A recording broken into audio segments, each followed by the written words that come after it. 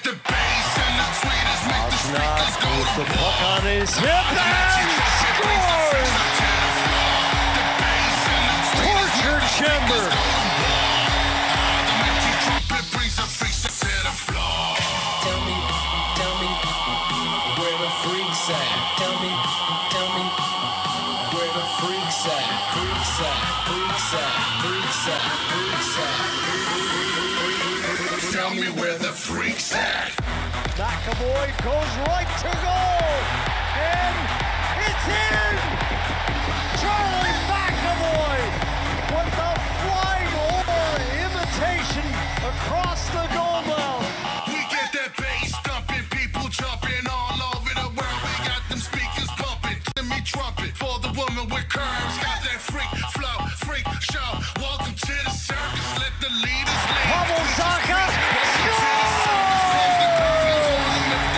Pavel Zacha brings the Bruins back from 2 goals down to beat Florida. Throw the cat off the cliff.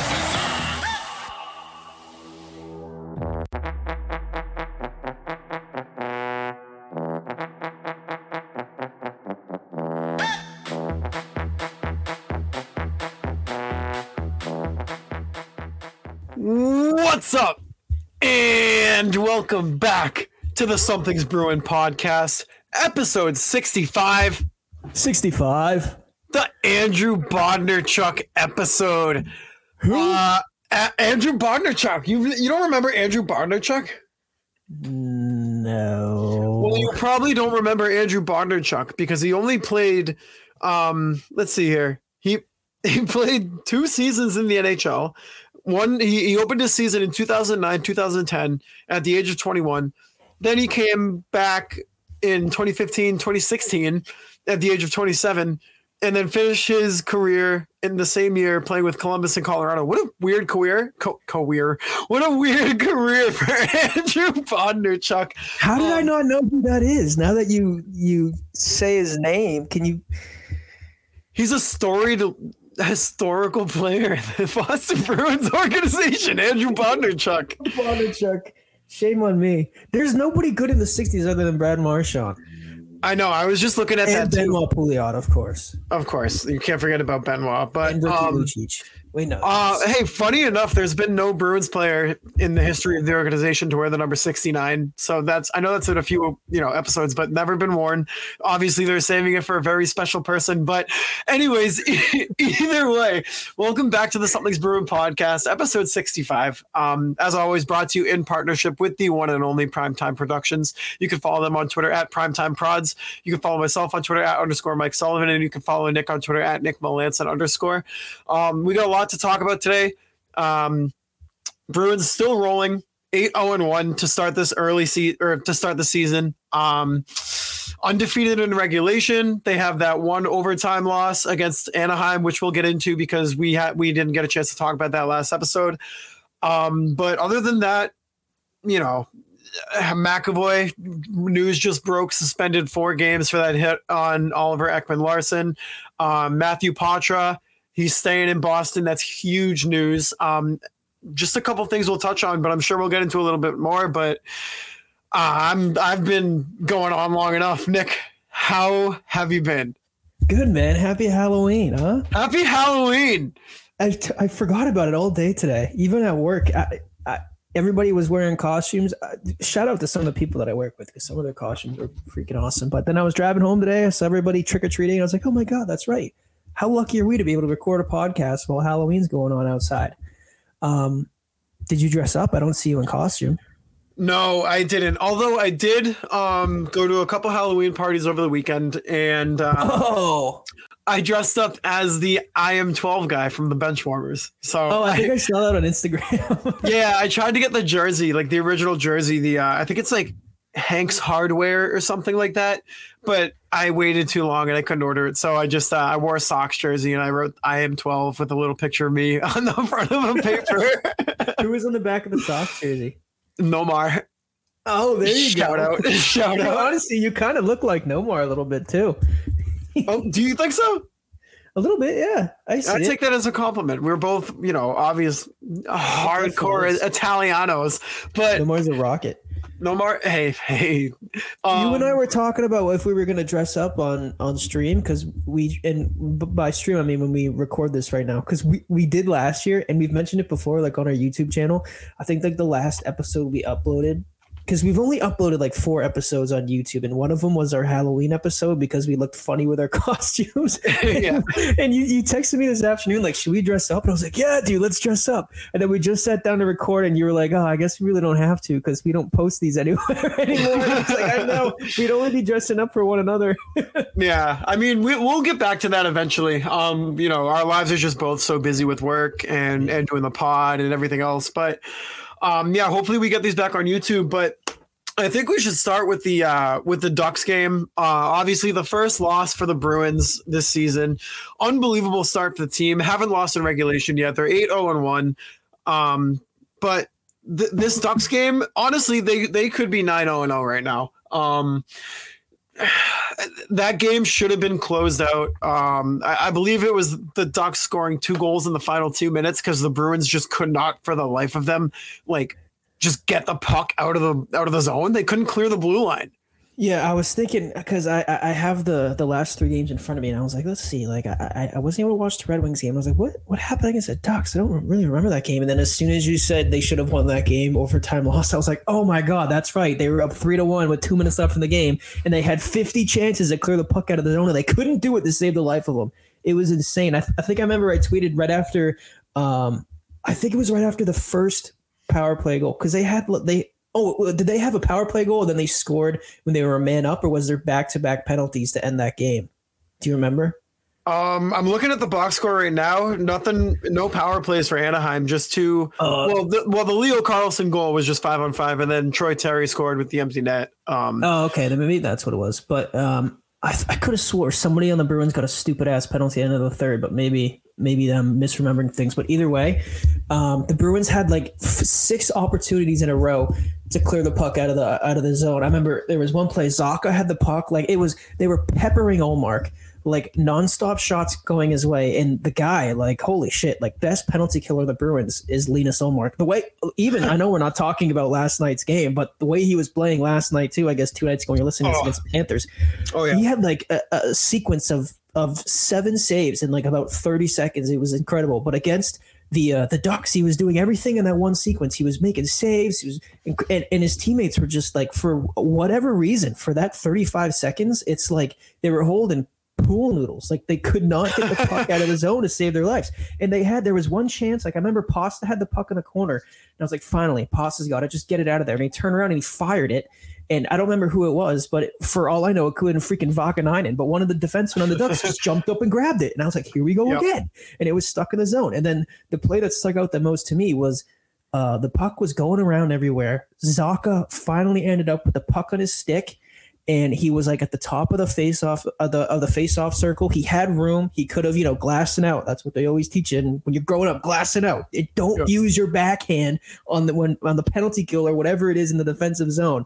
And he went to his backhand and he fanned on it, and then the Ducks got it and they immediately scored. And you went, oh shit, here we go. And then it was followed by, the goalie scored with like 12 seconds left to put the game into overtime. And by then it was like, all right, well, I mean, I don't know what they got to do to swing momentum their way, but holy shit, they could have been avoided 10 times. These 2 goals they scored in the last 30 seconds. They had every chance in the book to get the puck out of the zone, and they couldn't do it for whatever reason. Yeah, I mean, shout out to McAvoy that game, though. He had 3 assists right there against the Ducks. But I'm trying to see right here because I'm pretty sure Linus Ullmark started that game, and I'm trying to remember how many saves he made. He made Patrick Brown got that stupid holding penalty at the end of the third period. I knew it was somebody. You know what? Patrick Brown, get off this team. God damn it. How did we not remember that? You know what? That's right. Patrick Brown started that entire sequence. And I'm sure the people listening right now are yelling and screaming at their radios or their phone right now, whatever they're listening to. It was Patrick Brown. How can you guys forget? He played like 2 minutes that game, and he cost us a game. Yeah, he cost really us made the 2 most points. out of it. Jesus Christ, dude. He sure made himself noticeable. Oh my for God, good or for now- bad. With McAvoy's suspension and Grizzlick getting hurt, I don't know if they're gonna want to throw Lori in the mix. I mean, they got Zaboral. I don't know. I mean, are we gonna have to see more Patrick Brown now with some of these guys moving around? Because holy hell, has he been ass? Yeah, I don't know, that game dude. was the cherry on the cake against the cherry on the cake. Is that cherry on top? Cherry on top. That was a cherry on top of the cake. But like, that's the thing, dude. Why are they not like? I don't know about your opinion, but my opinion is this: why are you not playing guys like Mark McLaughlin? We do see Steen up in the lineup now, which is nice. I would take Boqvist over Patrick Brown. I would. Oh yeah, why did I just say he was a defenseman? That's my fault. What, Patrick Brown or Boqvist? No, Patrick Brown. Oh, well, maybe because they put him on back end during practice the other day. I probably confused him with Ian Mitchell because he sucked shit too the games that he was playing. Yeah, and talk about a guy who had a strong preseason too to come in and kind of suck ass. But yeah, so I mean the Bruins still, even though it was a loss, they still salvage a point out of that. Undefeated in regulation. They have, let me see here, they have been able to, they have 17 points out of a possible 18. So it's not the end of the world. Obviously, they're not one of the best teams in the league right now. I know how tragic. Instead of getting 100% of points, they got like 96.5. So I guess we probably shouldn't overreact, but still, they've been playing unreal. And I get it too. Like we were talking about it last episode, they haven't had a hard schedule at all. Like the games, the teams like they've played the Ducks twice, they played the Blackhawks twice, they played the Sharks. They've played some real shit bum teams to start the season, but at the end of the day, you can only play the teams that are in front of you, and they've gone out and they've won. I mean, minus this game, which they should have won, and they still were able to get a point out of. They've at least got a point out of every single game. They got 2 points out of every single game except for one. Yeah, and I mean that's still impressive in their own right, And against the Red Wings. So what happened against the Red Wings game? Because I wasn't able to watch that because I didn't have freaking cable. But I know that what I was seeing online was, after a game against the Ducks where, 4-3, they kind of shot themselves in the foot to come back against the Red Wings, a team that was surging, and beat them down 4-1. I heard it was a pretty good game. Yeah, it was a good game. That you're right, too, because that's a game at the time Detroit was second in the division. They were humming. Bruins were right there, too. Obviously, top two teams in the division. Both of the teams, too, coming into that game were coming off of a loss. And it was going to be interesting to see how the Bruins answered to that loss against the Ducks. And they answered. I mean, a 4-1 victory over Detroit. Jeremy Swayman, 23 saves on 24 shots. He played well. He played really, really well, actually. He made a couple of really good saves. And we'll get into that a little bit, too. The Bruins goaltending right now is, again, top-notch. Both of them playing out of their asses. I'll use that reference again. But Zacha had a goal. He opened up the scoring. McAvoy with a Bobby Orr type goal, crashing the net. Joe Veleno had a goal for Detroit, and then Pasta, again, his second penalty shot goal of the season, and then he banks one off the boards from the opposite end into the empty net. But yeah, I mean, I think Pasta right now, he's got 8 goals through 9 games. Really one of the main goal scorers on the team. It was a good game. Wore those vintage alternate jerseys again. One of the best jersey matchups I've ever seen. That alternate against Detroit's red jerseys. Yeah. So nice. But yeah, I mean, overall, that was a good game. It was a good game. Yeah, you kind of mentioned a little bit. The goalie play from the Bruins this year has been incredible. I mean, we could honestly carve out like 10 to 15 minutes every single episode just to talk about the goalie play because every week, like they're the model of consistency. And I'll say it again, like nobody expected them to do what they did last year or to even really come close because that was ridiculous. But to look at the schedule, the Bruins have played 8 games now and they've given up 3 goals once is asinine. And it's not like it's just like, okay, we have a hot goalie. Let's ride him until he fails us. Like you said, the Bruins have 2 hot goalies right now. And when you can alternate them back and forth, I mean, you would like to think that they could ride that wave a little longer. That's what happened last year when they rode it all the way, unfortunately, to the first round of the playoffs. But, you know, they're picking up this year, right where they left off last year, and they're shutting the door on these teams. And they're really going to need it moving forward now with the suspensions and the injuries they have on their defensive core. Yeah. I wanted to mention something else about that game, too. What's his name? Kevin Shattenkirk absolutely hammered Michael Rasmussen. And then he gets up and he takes a run at Patra, gets a penalty, and that's what led to the Zaka goal. So, and you saw too, just last night's game, or as you're listening 2 nights ago against the Panthers, Patra's been taking kind of a couple of runs lately. So they switched up the lines a little bit. They put a little more meat on his line. They had Geeky and Frederick, you know, on his wings, and just to kind of protect him a little bit. But you are starting to see that a little more with Patra. You're seeing these guys kind of take note of him, take runs at him, rough him up a little bit, try to get under his skin. So that's going to be something to kind of keep an eye on. You're definitely going to want at least one guy on his line that can throw their weight around. Maybe a guy, you know, Geeky's been pretty consistent on his line. Frederick, maybe JVR. I mean, any of those guys can protect the house, they can protect our son as much as they can. Yeah, the prodigal son of Boston, who's now going to be sticking around for a lot more than just 9 games. Thank God, dude. I think we all knew it, but like, you know, I mean, when the Bruins were involved, there's always a little inkling in the back of your mind, like, I don't know, they could still mess this up somehow, but he's deserved every chance to be a part of this lineup. I mean, he has looked so confident and so poised, and it's nice too because like he's getting national recognition. I mean, we were talking about it last episode, how like obviously the talk has been like nationally. I mean, like, you know, like when ESPN, the very rare occurrences that they do tweet about the NHL, but like the NHL's Twitter account and like all these big hockey creator accounts, like it's all about Logan Cooley and Connor Bedard and Leo Carlson and all these guys.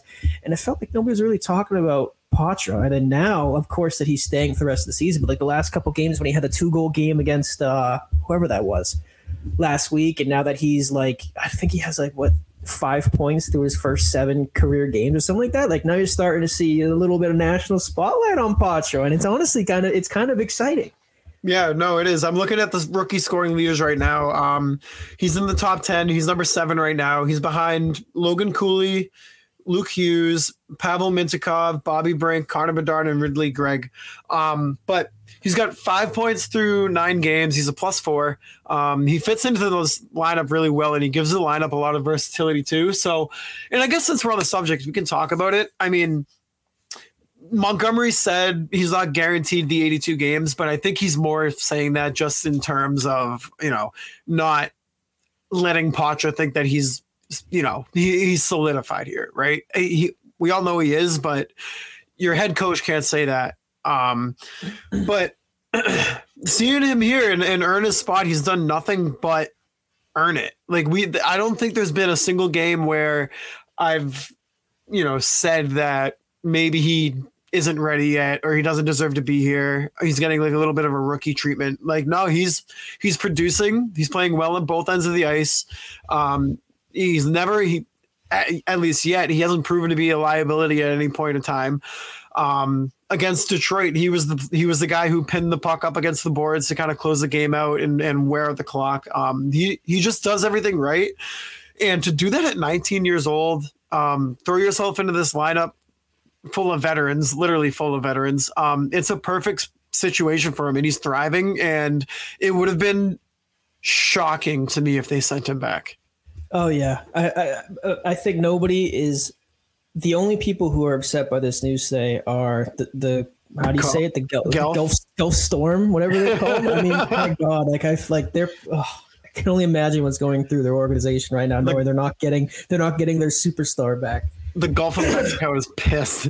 Yeah, but no, oh yeah, and thankfully we don't have to become a Storm podcast now. I know we were going to say that we were covering them if he got sent back to the OHL. Yeah. But no, I mean, he's looked so confident. And I think a lot of the talk about Patra in terms of like his comfort and his ability has been in the offensive end of the zone, obviously, like we've talked a lot about his puck battles, his ability to control the puck and read the play, but he's also like, he's been really strong in the defensive zone as well. He had a hiccup against the Panthers the other night, that second goal where he got his pocket picked and it led directly to a goal. I think that's the only thing you can say so far that it's been like, he shouldn't have done that, or that was a mistake by Patra. But part of me almost thinks about, like, because I'm also a big football fan. I talk about the Pats every now and then, and I almost think about it like when you're talking about like a cornerback or a defensive back in football, no news is good news. Like if you end the game and you go, I don't remember hearing J.C. Jackson's name out there, that's a good thing because he wasn't getting targeted, he didn't make any mistakes, he was doing his job. And I think a lot of that too is you can apply to Patra. Like when you see him out there, it's not like, oh shit, like we have this, this 19-year-old kid in his 8th career NHL game. Like let's, see if he's gonna get it done. Like no, like he goes out there, he wins face-offs, he has good positioning. He's every single time he's touching the ice, he's the lightest player out there. He's 5'11" or 5'10", like 150 pounds soaking wet, and he's winning puck battles and he's getting his stick in the right position, and he looks incredibly comfortable out there. Like you have no idea this kid's only 19 years old. And I'm also happy too because like the precedent that I think the Bruins have been setting so far this year is like if you play, you're gonna get an opportunity. And we talked about that, right before the season started too, when the Bruins first were announcing roster cuts. Like obviously Patra made the team out of camp. Ian Mitchell was on the roster. He's kind of in limbo right now, and because he had a strong preseason. Lori obviously didn't get the call up, but we knew he was coming soon. Trent Frederick was going to get bigger minutes after building off of what he did last year. Like a lot of what players put in last year and what they did in the offseason and in the preseason, they were getting rewarded for it. And I think like that's obviously the way it should be. But I think you see that happen a lot of times where like teams can maybe sulk back into their old ways, or like they just signed Chase on. They gave him a PTO. They very well could have just said, all right, we've seen what you've done in the past. We'll give you 4th line minutes instead of Lauko. And, Danton Heinen was obviously in town, and they could have said, all right, we'll give Danton Heinen these minutes and put Geeky at center and then just send Patra back to the OHL. But like they're rewarding their players for what they're doing. And it makes me happy. Like Steen got the call up the other night. I tweeted, he was flying around the ice the other night. He looked good. Like, yeah, he does. Yeah. In a season where I think the Bruins need a lot of these guys to be able to make the most out of their opportunities, the ones who are actually doing that are getting rewarded for it. And I think it's a really cool precedent. And I think I'm happy to see that that's the way it should be. And I saw a clip from Behind the Bee, whatever that show is called that they do on Nesson. And it was Jim Montgomery talking to Patra. Like they were doing, I think they're doing like one-on-one battles. They pushed the nets in the blue line and they were just like neutral zone battles. And he went up against Marchand and like didn't even stand a chance. Like Marchand just like totally like snapped his ankles, went in and made a play. And I think Montgomery was joking with him. He's like, "Oh yeah, like, welcome to the National Hockey League, Potsy." And then there was a clip where he pulled him aside and he was kind of like talking. Montgomery was talking to Patra and he was like, "Yeah, like like you're gonna have a long career in this league." Like he was coaching him up, and like obviously like that's what coaches do. That's what you expect out of it. But I don't know. It was just cool insight to see that like obviously Montgomery knows what his kid can be. Marchand has clips talking about like, he's really going to be somebody someday. They're asking Bergeron about Patra.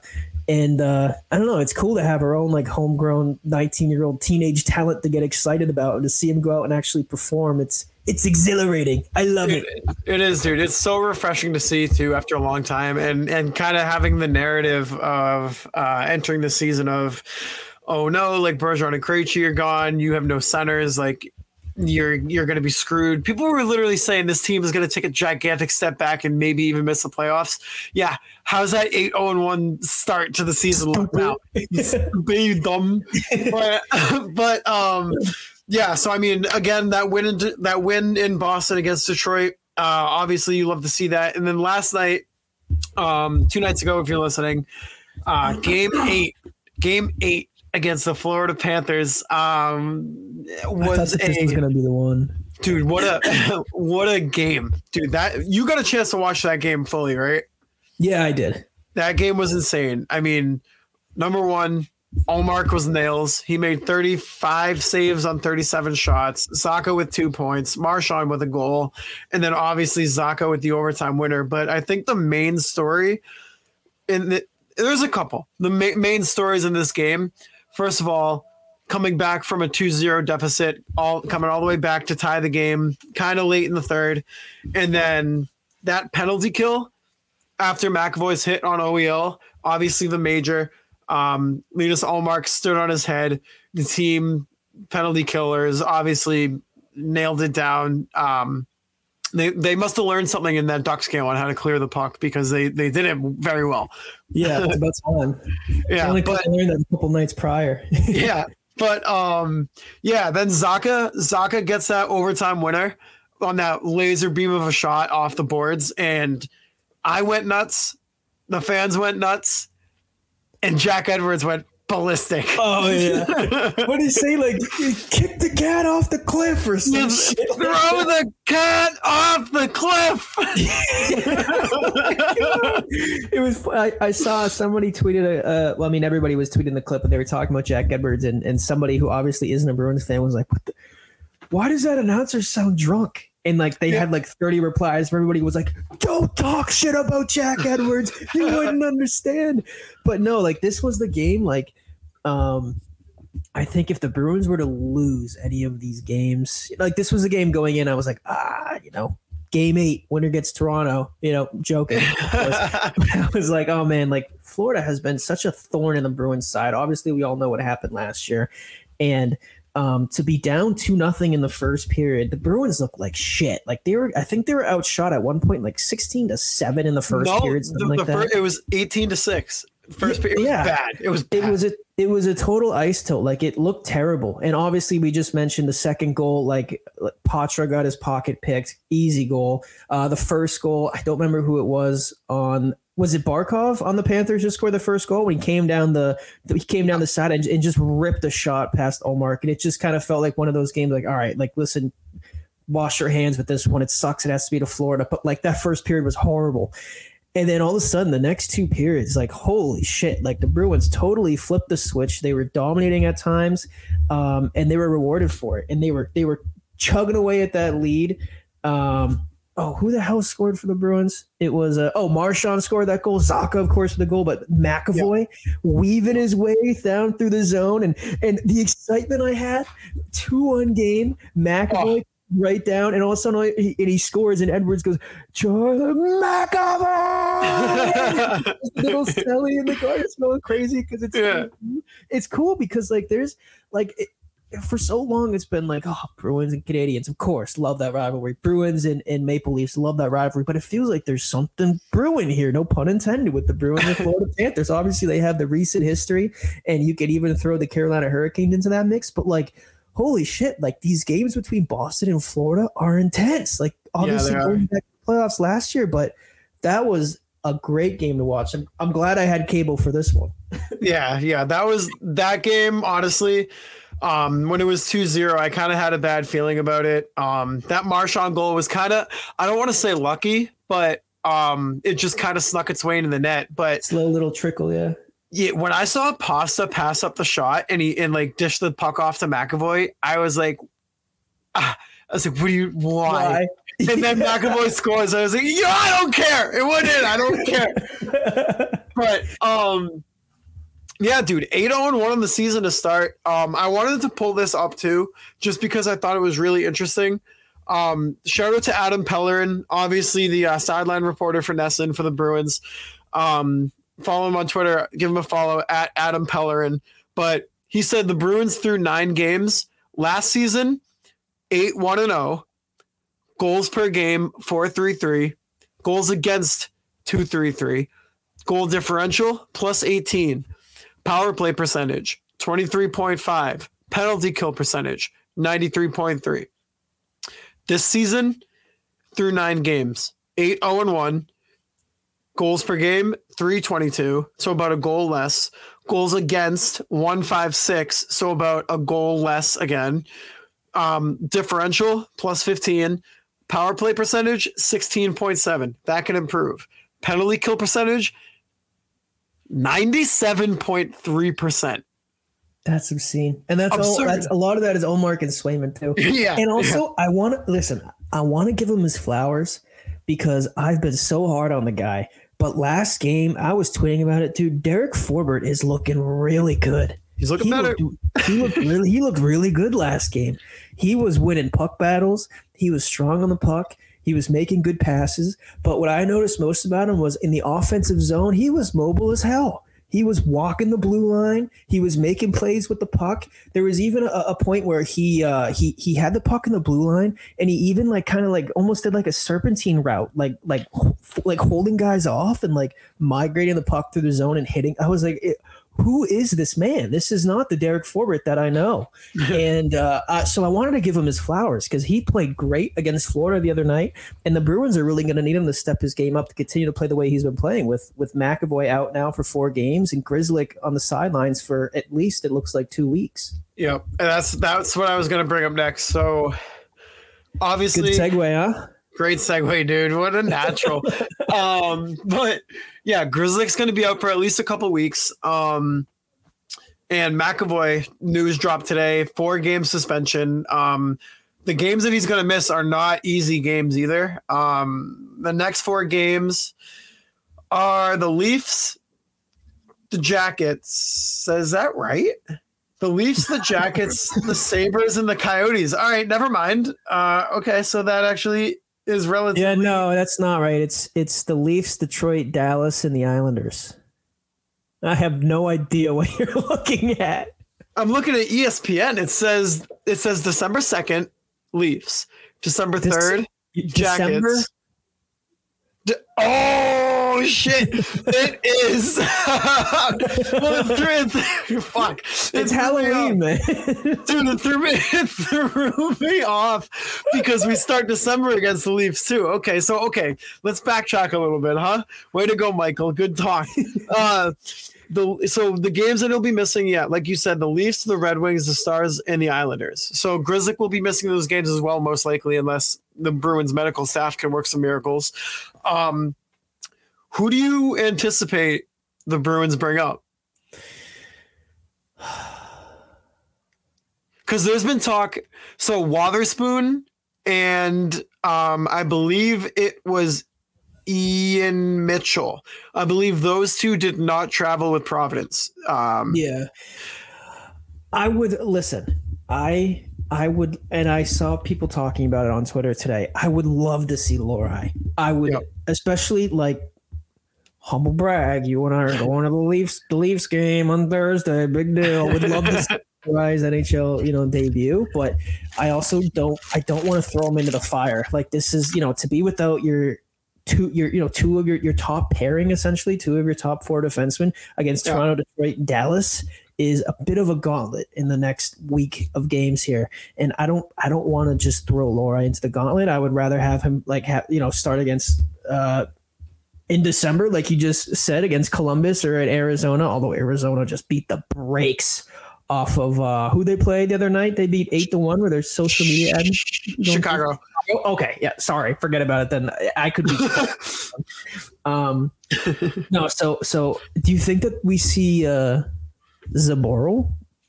There's a chance. There's definitely a chance. Wait, who's the what'd you say, Wotherspoon? Wotherspoon. Did anybody here? Did anybody here listening have Wotherspoon on their bingo card of defensemen? He could have not traveled with Providence because he slept late. I mean that could be right. Ian Mitchell. I think I feel like we're gonna see Ian Mitchell, which I think is okay. I mean, he, like we said, he had a strong preseason. I mean, players have had strong preseasons before and sucked in the regular season, and that's definitely what we've seen with Ian Mitchell so far. Yeah. But, I mean, if you only need him for a couple of games, McAvoy's only out for 4 games, I could see Ian Mitchell playing. Don't know who that Wotherspoon guy is. And I think I would go with Zaboral and Ian Mitchell. I think that would be my 2 left shot defensemen that I bring up. Yeah, I'm kind of with you, and I don't want to be a Debbie Downer, but I feel like the Bruins want Lohrei to get some reps in Providence before he really comes up. I think when he comes up, then they're anticipating him to stay with the team for a while, and I don't know if that's the case right now. What about, and hear me out, Anton Strawman? Does he have his passport figured out? Hopefully not. No, I think I think realistically, I think you're probably going to see Zaboral and Ian Mitchell. There we go. Holy hell. Because I'm totally with you. Like, I would love to see Lohrei. He's going to get called up at some point, but there's also a lot of value in having him continue to develop and get, top pairing minutes in Providence, and like having your first career NHL game be against the Toronto Maple Leafs in a game where you're down two of your top four defensemen. I would prefer that not to be the case. And then you go out like Detroit is out on the road. Dallas is a good team in Dallas. I mean, why don't you just wait a little bit to call them up? When they're playing some shit bum team at the Garden, give him his debut then. Yeah, I mean, it is going to be interesting. It would be cool to see Lohrei, but like I said too, I don't think that they want him to kind of what's the right terminology? Like riding the bus, right? I don't think they want him to be up and then down and then up again and then down. Yeah. Right, because that's what they did with Zaboral. That's what they did with guys like Lauko too, and I feel like that just kind of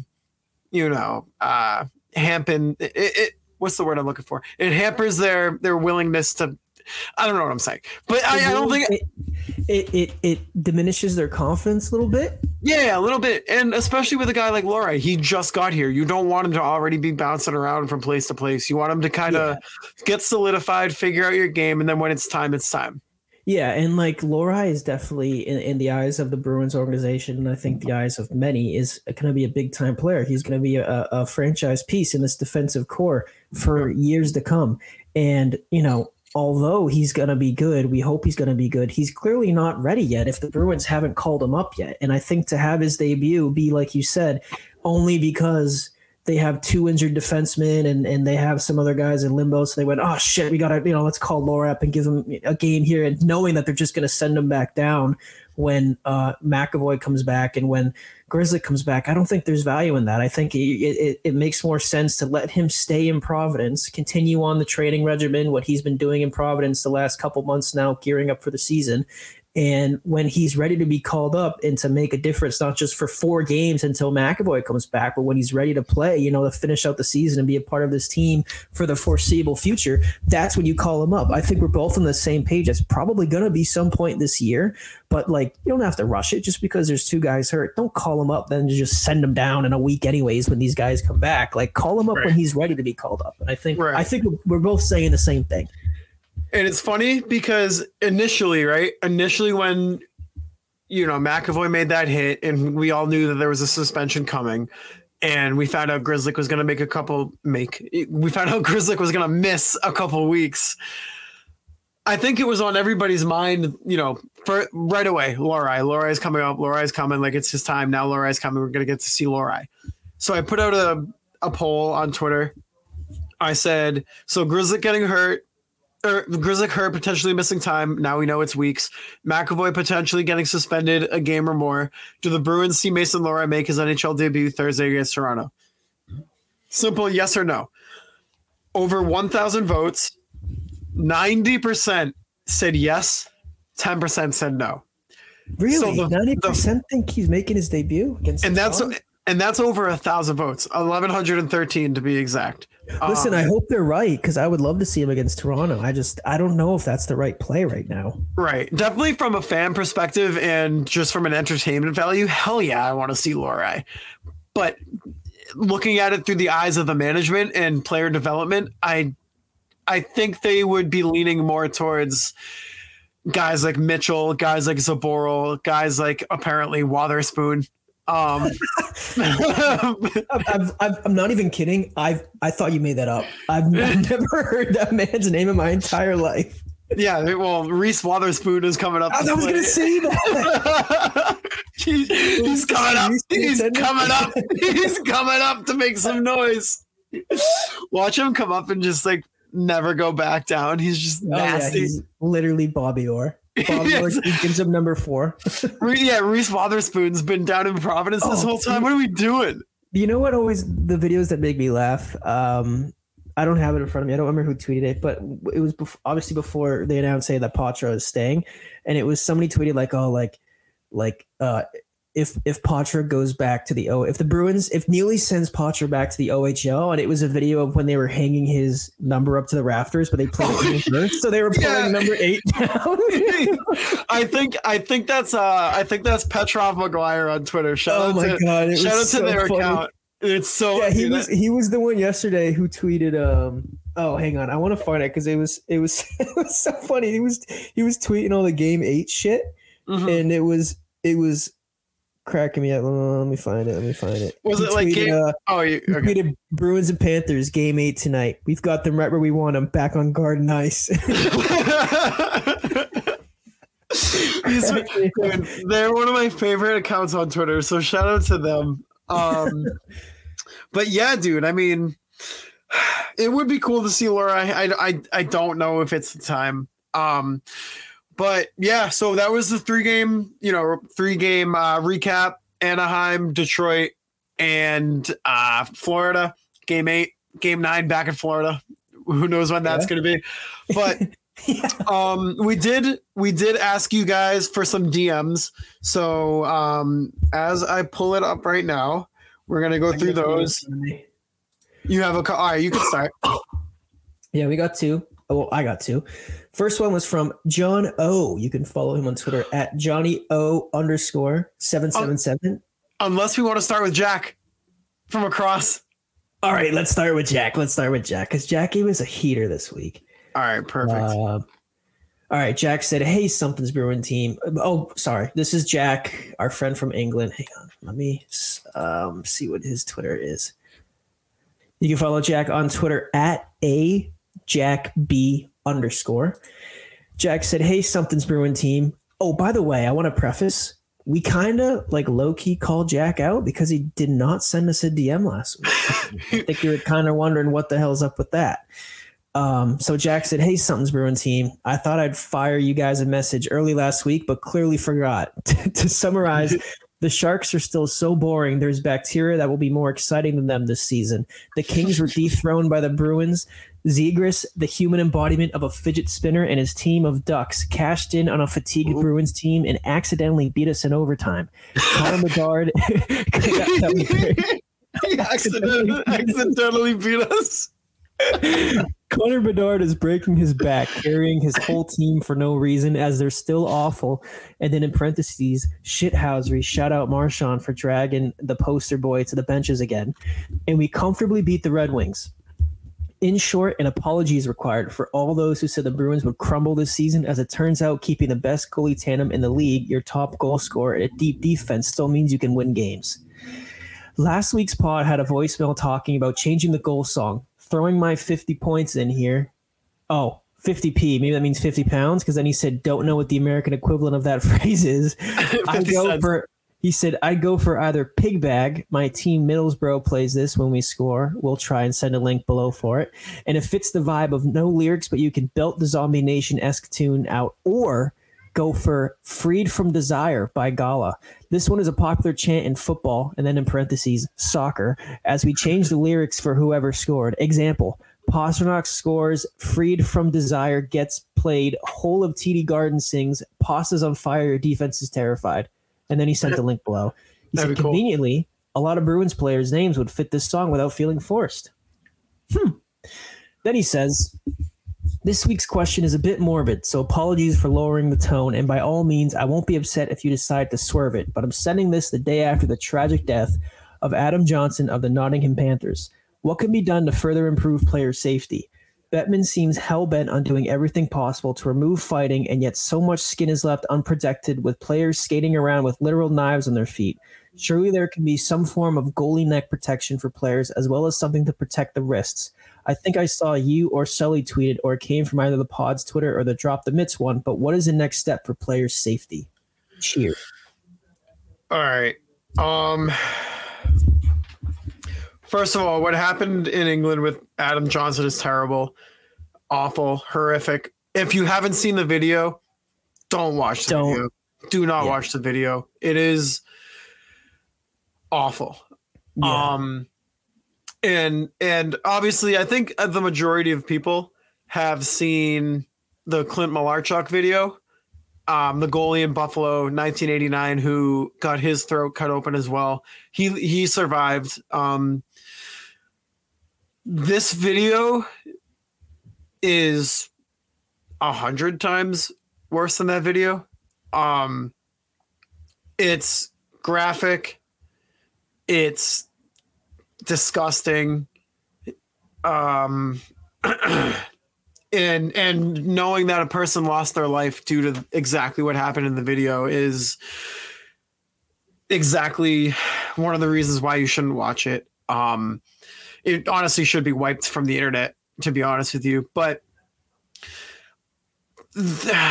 I'm not even going to bring up one aspect of people's opinions because I think it's mainly coming from people who have either never played the sport and don't understand how your body reacts when you clip a player or you get hit.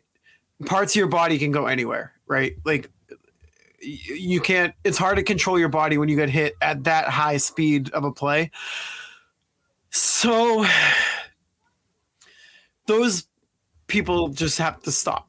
It's not fair to either player. It's not fair to the families. It's not fair to friends. I don't know. I understand why. I understand both sides. People who want to see more neck protection come in the game, right? Neck guards, those one-piece suits that you can wear underneath your shoulder pads or whatnot. I understand that some people growing up playing the game would like to see it remain a personal choice per player, which by all means, that's logical. The other sense of it being making that kind of protection mandatory, I think makes more sense in this scenario and in any scenario. You have to protect your players. You have to protect your game.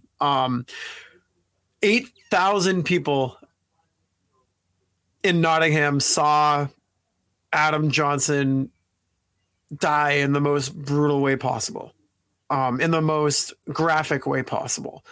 Those 8,000 people are affected for life. They're affected forever. They saw somebody pass away right in front of their eyes in an awful way. And they just went to go watch a hockey game. That's it. They went to go watch a sports game. Come to the United States, come to Canada. There's 20,000 people in those rinks. There's thousands more watching on TV every night. Yeah. These kinds of incidents are preventable. Or at least, preventable to a certain point. Because I know certain neck guards, right, if they're not completely attached to something underneath, they can move around as well and potentially push the blade into a more dangerous area. I personally would like to see them mandate it. I don't see why they wouldn't. They mandated helmets. They mandated visors. It's time to mandate neck guards, in my opinion. And if you don't have that opinion, anybody listening, if you don't have that opinion, I'm not going to fight you against it. It's your opinion. But personally, I think you have to do everything you can to protect the players. I mean, the game is faster than ever. The game is more watched than ever. Protect your players. Yeah, so obviously, first and foremost, our thoughts and prayers go to Adam Johnson and everybody on the Nottingham Panthers and everybody within that community. But to Matt Petgrave as well, the player who was on the other end of the incident. I know there's been a lot of kind of disgusting discourse that's been going on about his intent and their interpretations of what happened. And I think I could not disagree with what they're saying more. And I think I will just leave it at that because I don't want to bring that into the show. But yeah, I mean, I think that player safety is the most paramount thing. And I think that it should be the most paramount thing. And I know I don't like to cross sports, but we can talk about the NFL quickly. I know how they've, obviously concussions have been a huge issue in the NFL with CTE, and they had, the movie and everything that came out about that, and head contact. So the NFL went out and they've been investing money in developing new helmets and working with partners to help limit concussions and head contact. And they have new technology that I know goes around a player's neck and it does something with the blood flow to their brain. So it produces some sort of natural protection.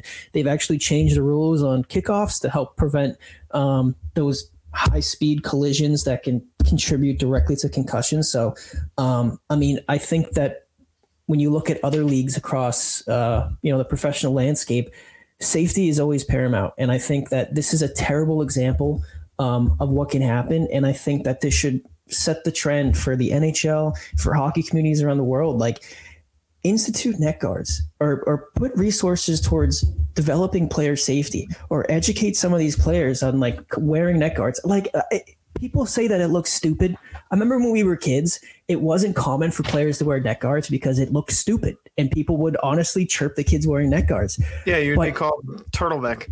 Yeah, but if you can wear a neck guard and it can save your life, like it should be a no-brainer. Like, you and I have a men's league game tonight. I would not be surprised if there were players there who were wearing neck guards. Like this is a huge moment, I think, in the safety of this game. And I know the league that it happened in, the elite league, whatever it's called in England, immediately established a new rule where it's mandatory where players have to wear neck guards.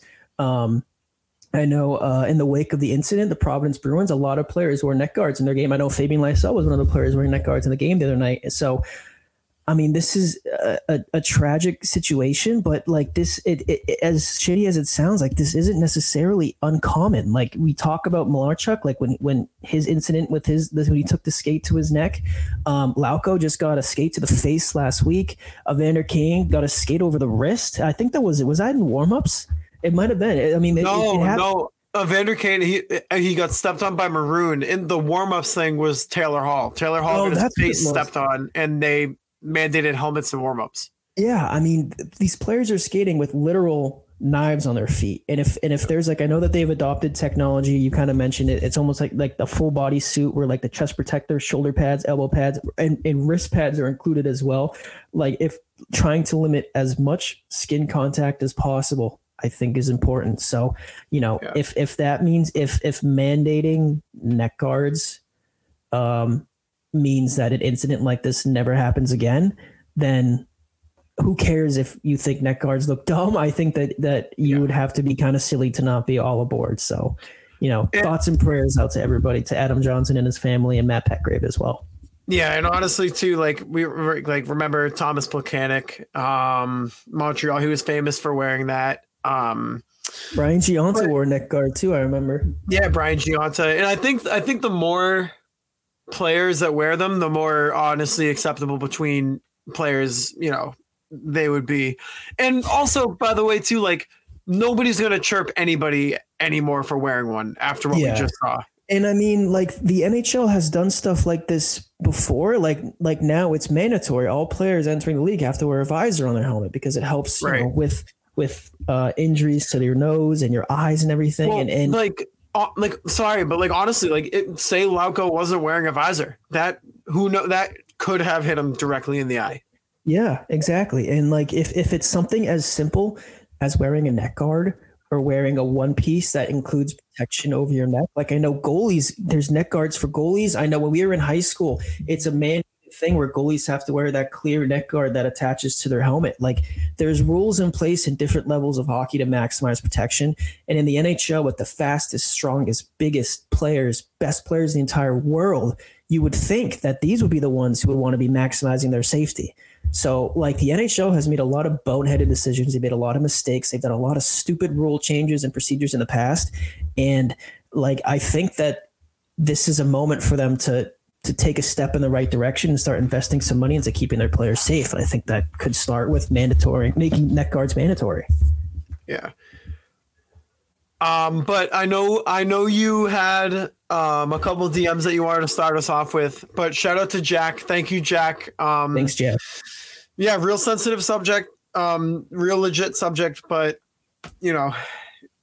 We also received another DM from John O. Follow John on Twitter at JohnnyO_777. He said, DM for the show. What is there left to say to the fans, in quotes, who still believe that Tuukka Rask wasn't as good as Timmy Thomas? I mean, just look at the stats. Yeah. Wait. Yep, Tuukka Rask, right. Tuukka Rask wasn't as good as Tim Thomas? Yes. What do you say to the fans who believe that Rask was not as good as Tim Thomas. Listen, Tuukka Rask is okay. Tim Thomas brought us a cup for sure. He won us that cup in 2011. Tuukka Rask was an all-around better goalie for longer. So I'm so done having this conversation about Tuukka. You know what? It's like I'm not even engaging in these anymore because it's almost like, and shout out John, by the way, for being on our side in this fight. But it's almost like it's like you're going through a divorce and you got to pick like which parent you love more or something. Like, damn it, I love Tuukka Rask and I love Tim Thomas. Tim Thomas has one of the greatest stretches a player has ever had for those 3 to 4 years here, and obviously including the Stanley Cup season where he was dominant. The Bruins have no shot at winning that Stanley Cup. If the Bruins have anybody other than Tim Thomas at net in 2011, they do not win the Stanley Cup, including Tuukka Rask. Yep. But Tuukka Rask also, like, I'm not gonna just forget about the 12 years he had here post Tuukka Rask as a starter, where he set every single franchise goalie record. And he's also, I believe, he's top 5 in NHL history in goals against average and save percentage. I can't forget that. So for the people who say that Tuukka Rask wasn't as good as Tim Thomas, I mean, they were better at different things. Like if you want to say Tim Thomas is a better playoff performer than Tuukka Rask, I'll give you that. Obviously, I'll give you that. Although I think that people think Tuukka Rask is a slouch. Although if you were to look at his career numbers in the playoffs, they're actually like freaking insane. Which is like people just remember the bad moments. But I mean, you're comparing him to Tim Thomas, right? One of the greatest playoff runs we've ever seen. So I'll give you that. But you can also argue that like what Tuukka Rask has done, continued excellence in the regular season. I mean, Tim Thomas never did that for as long as Tuukka Rask did. So I think that both of them are great for different reasons. And having to pick one over another, I think, is silly. But like, if you were to say that Tuukka Rask couldn't sniff Tim Thomas's jockstrap, or Tuukka Rask wasn't as good as Tim Thomas, I think that's a little asinine. Yeah, I do too. But yeah, shout out to Johnny O for the question. You want to bounce to the next one? Those were the only two I got. It was him and Jack. Oh, okay. So, all right. So I'll rattle these ones off then. This first one comes in from Bird the Baked Bear. Shout out. You can follow him on Twitter at @my_Bruins. Also host of the Baked Bear podcast. But he asked, for the second season in a row, our Bruins have started the season leaving us wondering when/if they'll ever lose. It's not a question, just facts. In response to him, I said, Este equipo nunca puede perder.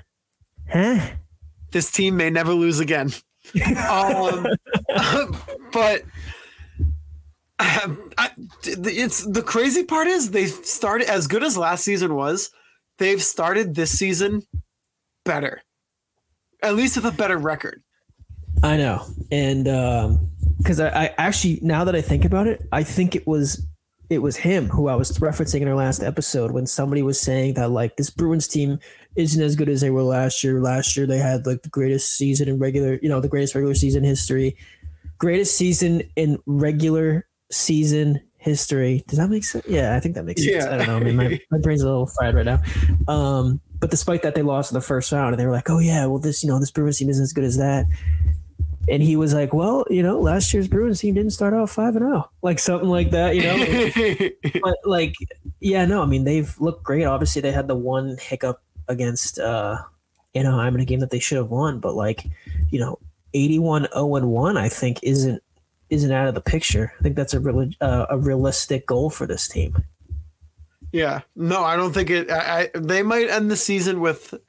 Let me think. Did you even hear what I just said? 163 points. That's what they. Yeah, that would be. That's really good math from you. Holy. Think about that. Last year's team got 135 points out of a possible 164.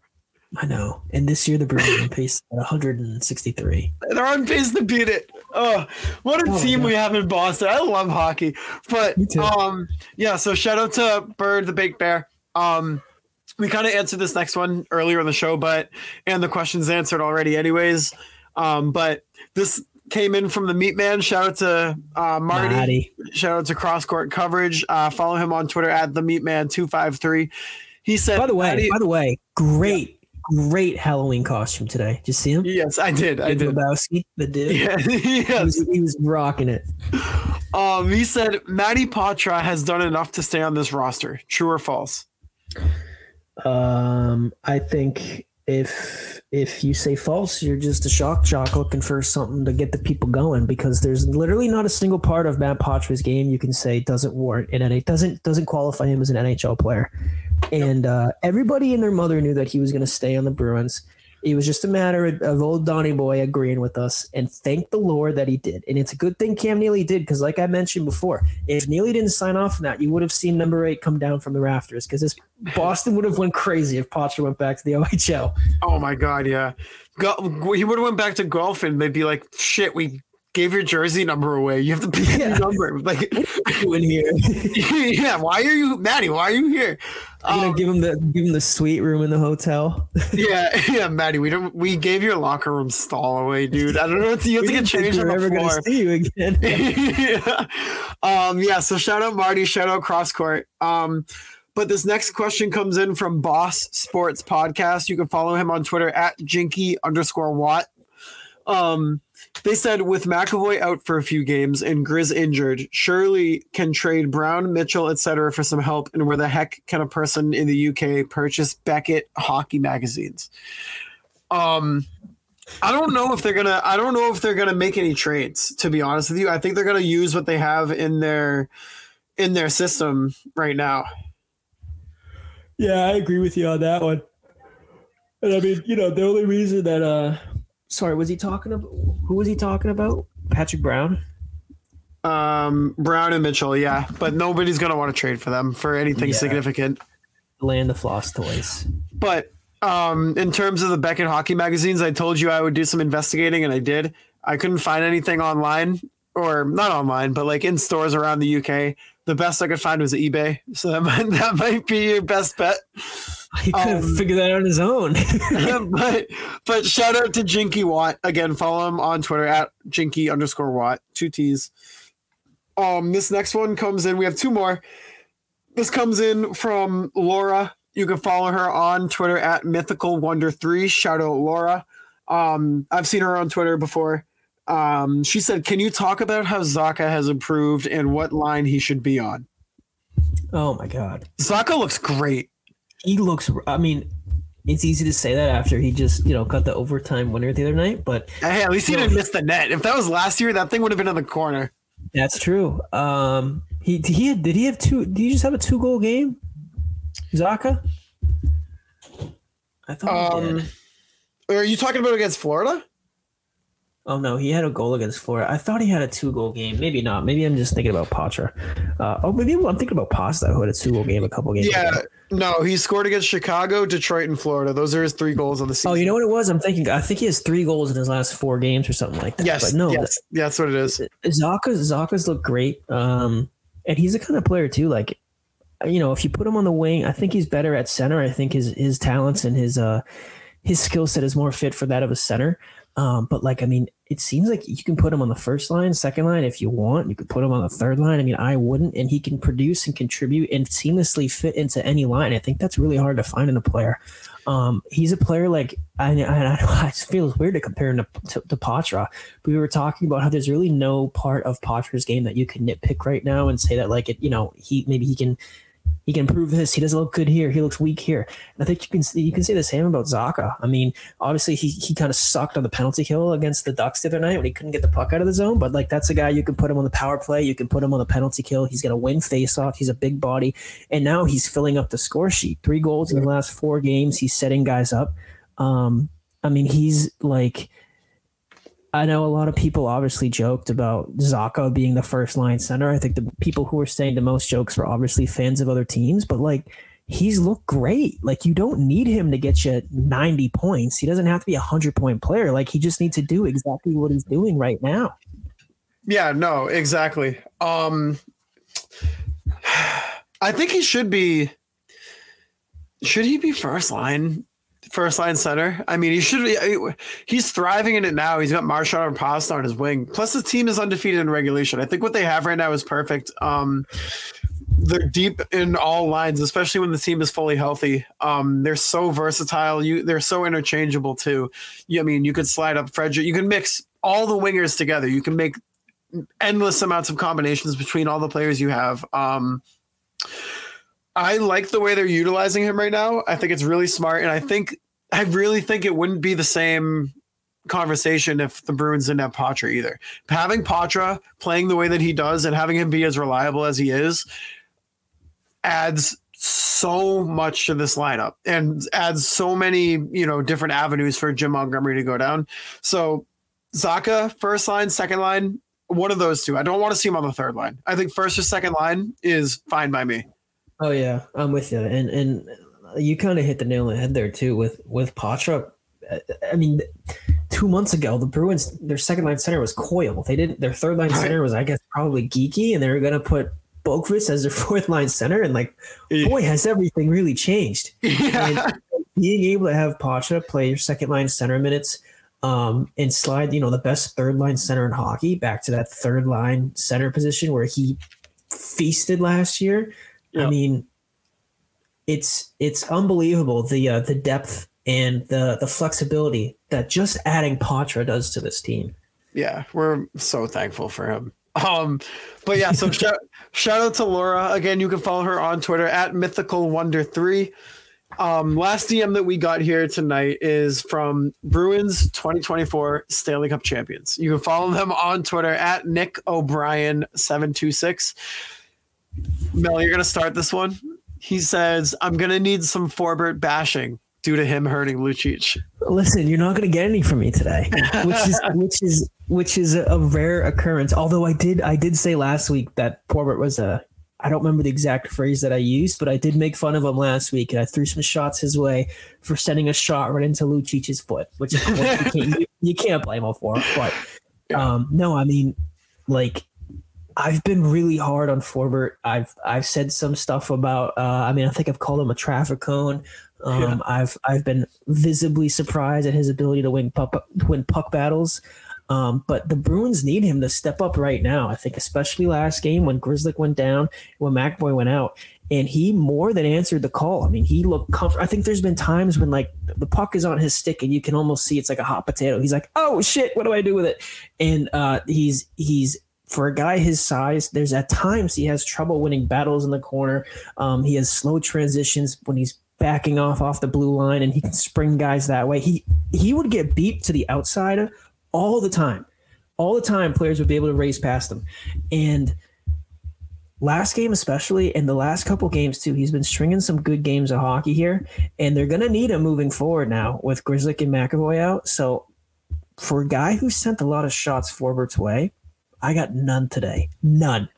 Yeah. He is more than earned my appreciation for his play right now. He's playing lights out at the moment. Yeah, if this question came in 3 games ago, we would have been all over it. But for right now, I would have said some vile stuff. for right now, Forbert has earned some respect. So I'm going to refrain from that as well. But that was all the DMs for this week. We can do a quick little 3-game preview. Let's go with, let's see. So the McAvoy and Grzelcyk and Lucic less Bruins against Toronto on Thursday. Give me your pick. Listen, now this is a little different because you and I will be in attendance in the 300 section, baby. Mm-hmm. Now, I think I would have comfortably. I'll give you my thought process. At first, I was thinking, oh shit, the Bruins aren't going to win solely because Boosie will be in attendance, and he is like the ultimate. If Boosie is in attendance at a Bruins game at the Garden, put all your money on the other team. It's a mush. Yeah, he is the ultimate bad luck charm. But he was at the game against Florida the other night where the Bruins obviously came back and won. So I think he's got a little good luck juju going his way right now. On top of that, not to toot my own horn, I'm a freaking 4-leaf clover. I am a horseshoe. I am the rabbit's foot or ear, whatever the hell it is. I am the good luck charm of all good luck charms when it comes to Bruins hockey. So I think having me in the audience as well as Boosie while he's riding a heater right now, dare I say shutout? 5-0 Bruins? Oh boy, we're getting shut out against Toronto just because of that little rant. They wouldn't dare. So what's your score prediction? I'm gonna say I'm gonna say Bruins win 4-3. 4-3 win. Yeah, I'm gonna say statement game for the Bruins as well. I'm gonna say a 4-1 win. I also want to say too, because I mean, obviously Austin Matthews coming into town. It's gonna be exciting to see. Guys, a light show against the Florida Panthers. I had to check the score sheet to see if Makachuk was playing. Yeah, Holy visible. Like the Bruins totally shut him down that game. So maybe they can carry over that play against another superstar in Austin Matthews come Thursday. Yeah, and actually we're going to do only a 2-game preview because there's only 2 games in between right now and our next recording. So oh, nice. So next one, Jackets and Bruins. Or I'm sorry, I did it again. Yeah, I was going to say. Bruins Red calendar Wings. Much? Okay, so Bruins, we're gonna do 3. I'm so sorry, dude. We're gonna do Bruins Red Wings. Bruins Red Wings. That's in Detroit. The Bruins just saw them, and I remember last year when the Red Wings were still really bad last year. The Bruins obviously were best team in the league, and the Bruins played the Red Wings twice and it was either back-to-back games or they at the very least played them twice in a week. First game, Bruins beat them. Second game, the Bruins got their shit kicked in like 5-1 or something. I remember people were freaking out, and I think you kind of had to settle their nerves and say, listen, they played them twice in a week. That kind of shit's going to happen. Bruins obviously look great at home against the Red Wings over the weekend where they won 4-1. I think coming on a game following the Toronto Maple Leafs playing in Detroit, a team that you just saw last week, I'm going to say 4-2 Red Wings. Wow, I had the exact same reasoning and the exact same score prediction. 4-2 Red Wings. Hopefully we're both idiots and they prove us wrong. hopefully we're both wrong. And then finally Bruins Stars. Stars are 5-1-1 right now. Good start for them as well. Stars are good. I think the Bruins going to have some trouble without. Again, this is another game on the road in Dallas. Again, without McAvoy or Grizzly. I think that's going to catch up to them at some point. I'm going to say.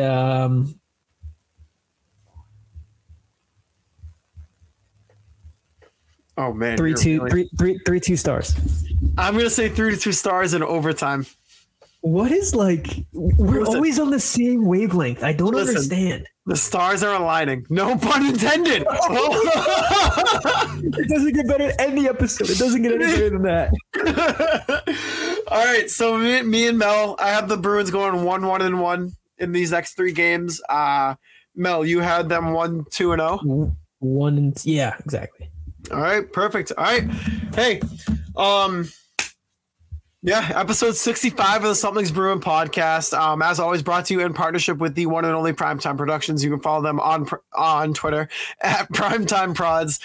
You can follow myself on Twitter at _Mike Sullivan, and you can follow Mel on Twitter at Nick Melanson _. The Bruins have 3 tough games coming up. Maple Leafs, Wings, and Stars. Those are no slouches of teams. It'll be a really interesting stretch of hockey here. Bruins have a little bit of an extended break, not playing the next game until Thursday. They got 2 days off. No McAvoy, no Grizzlick, no Lucic, one Matthew Poitras. Yeah, one Matthew Poitras. 2 That's all we need. Unbelievable goalies, and 1 possible Mason Lohrei. Oscar Steen is coming in to fuck up the NHL. Johnny Beecher is still here. Matthew Poitras. The race for the Calder is on. He's not going anywhere. It's him and Bedard. I don't care. It's him and Bedard, and I'm taking Poitras all day, baby. So, listen, with that being said, this is episode 65 of the Something's Bruin podcast. We got 3 big games. We'll catch you next week. Bye.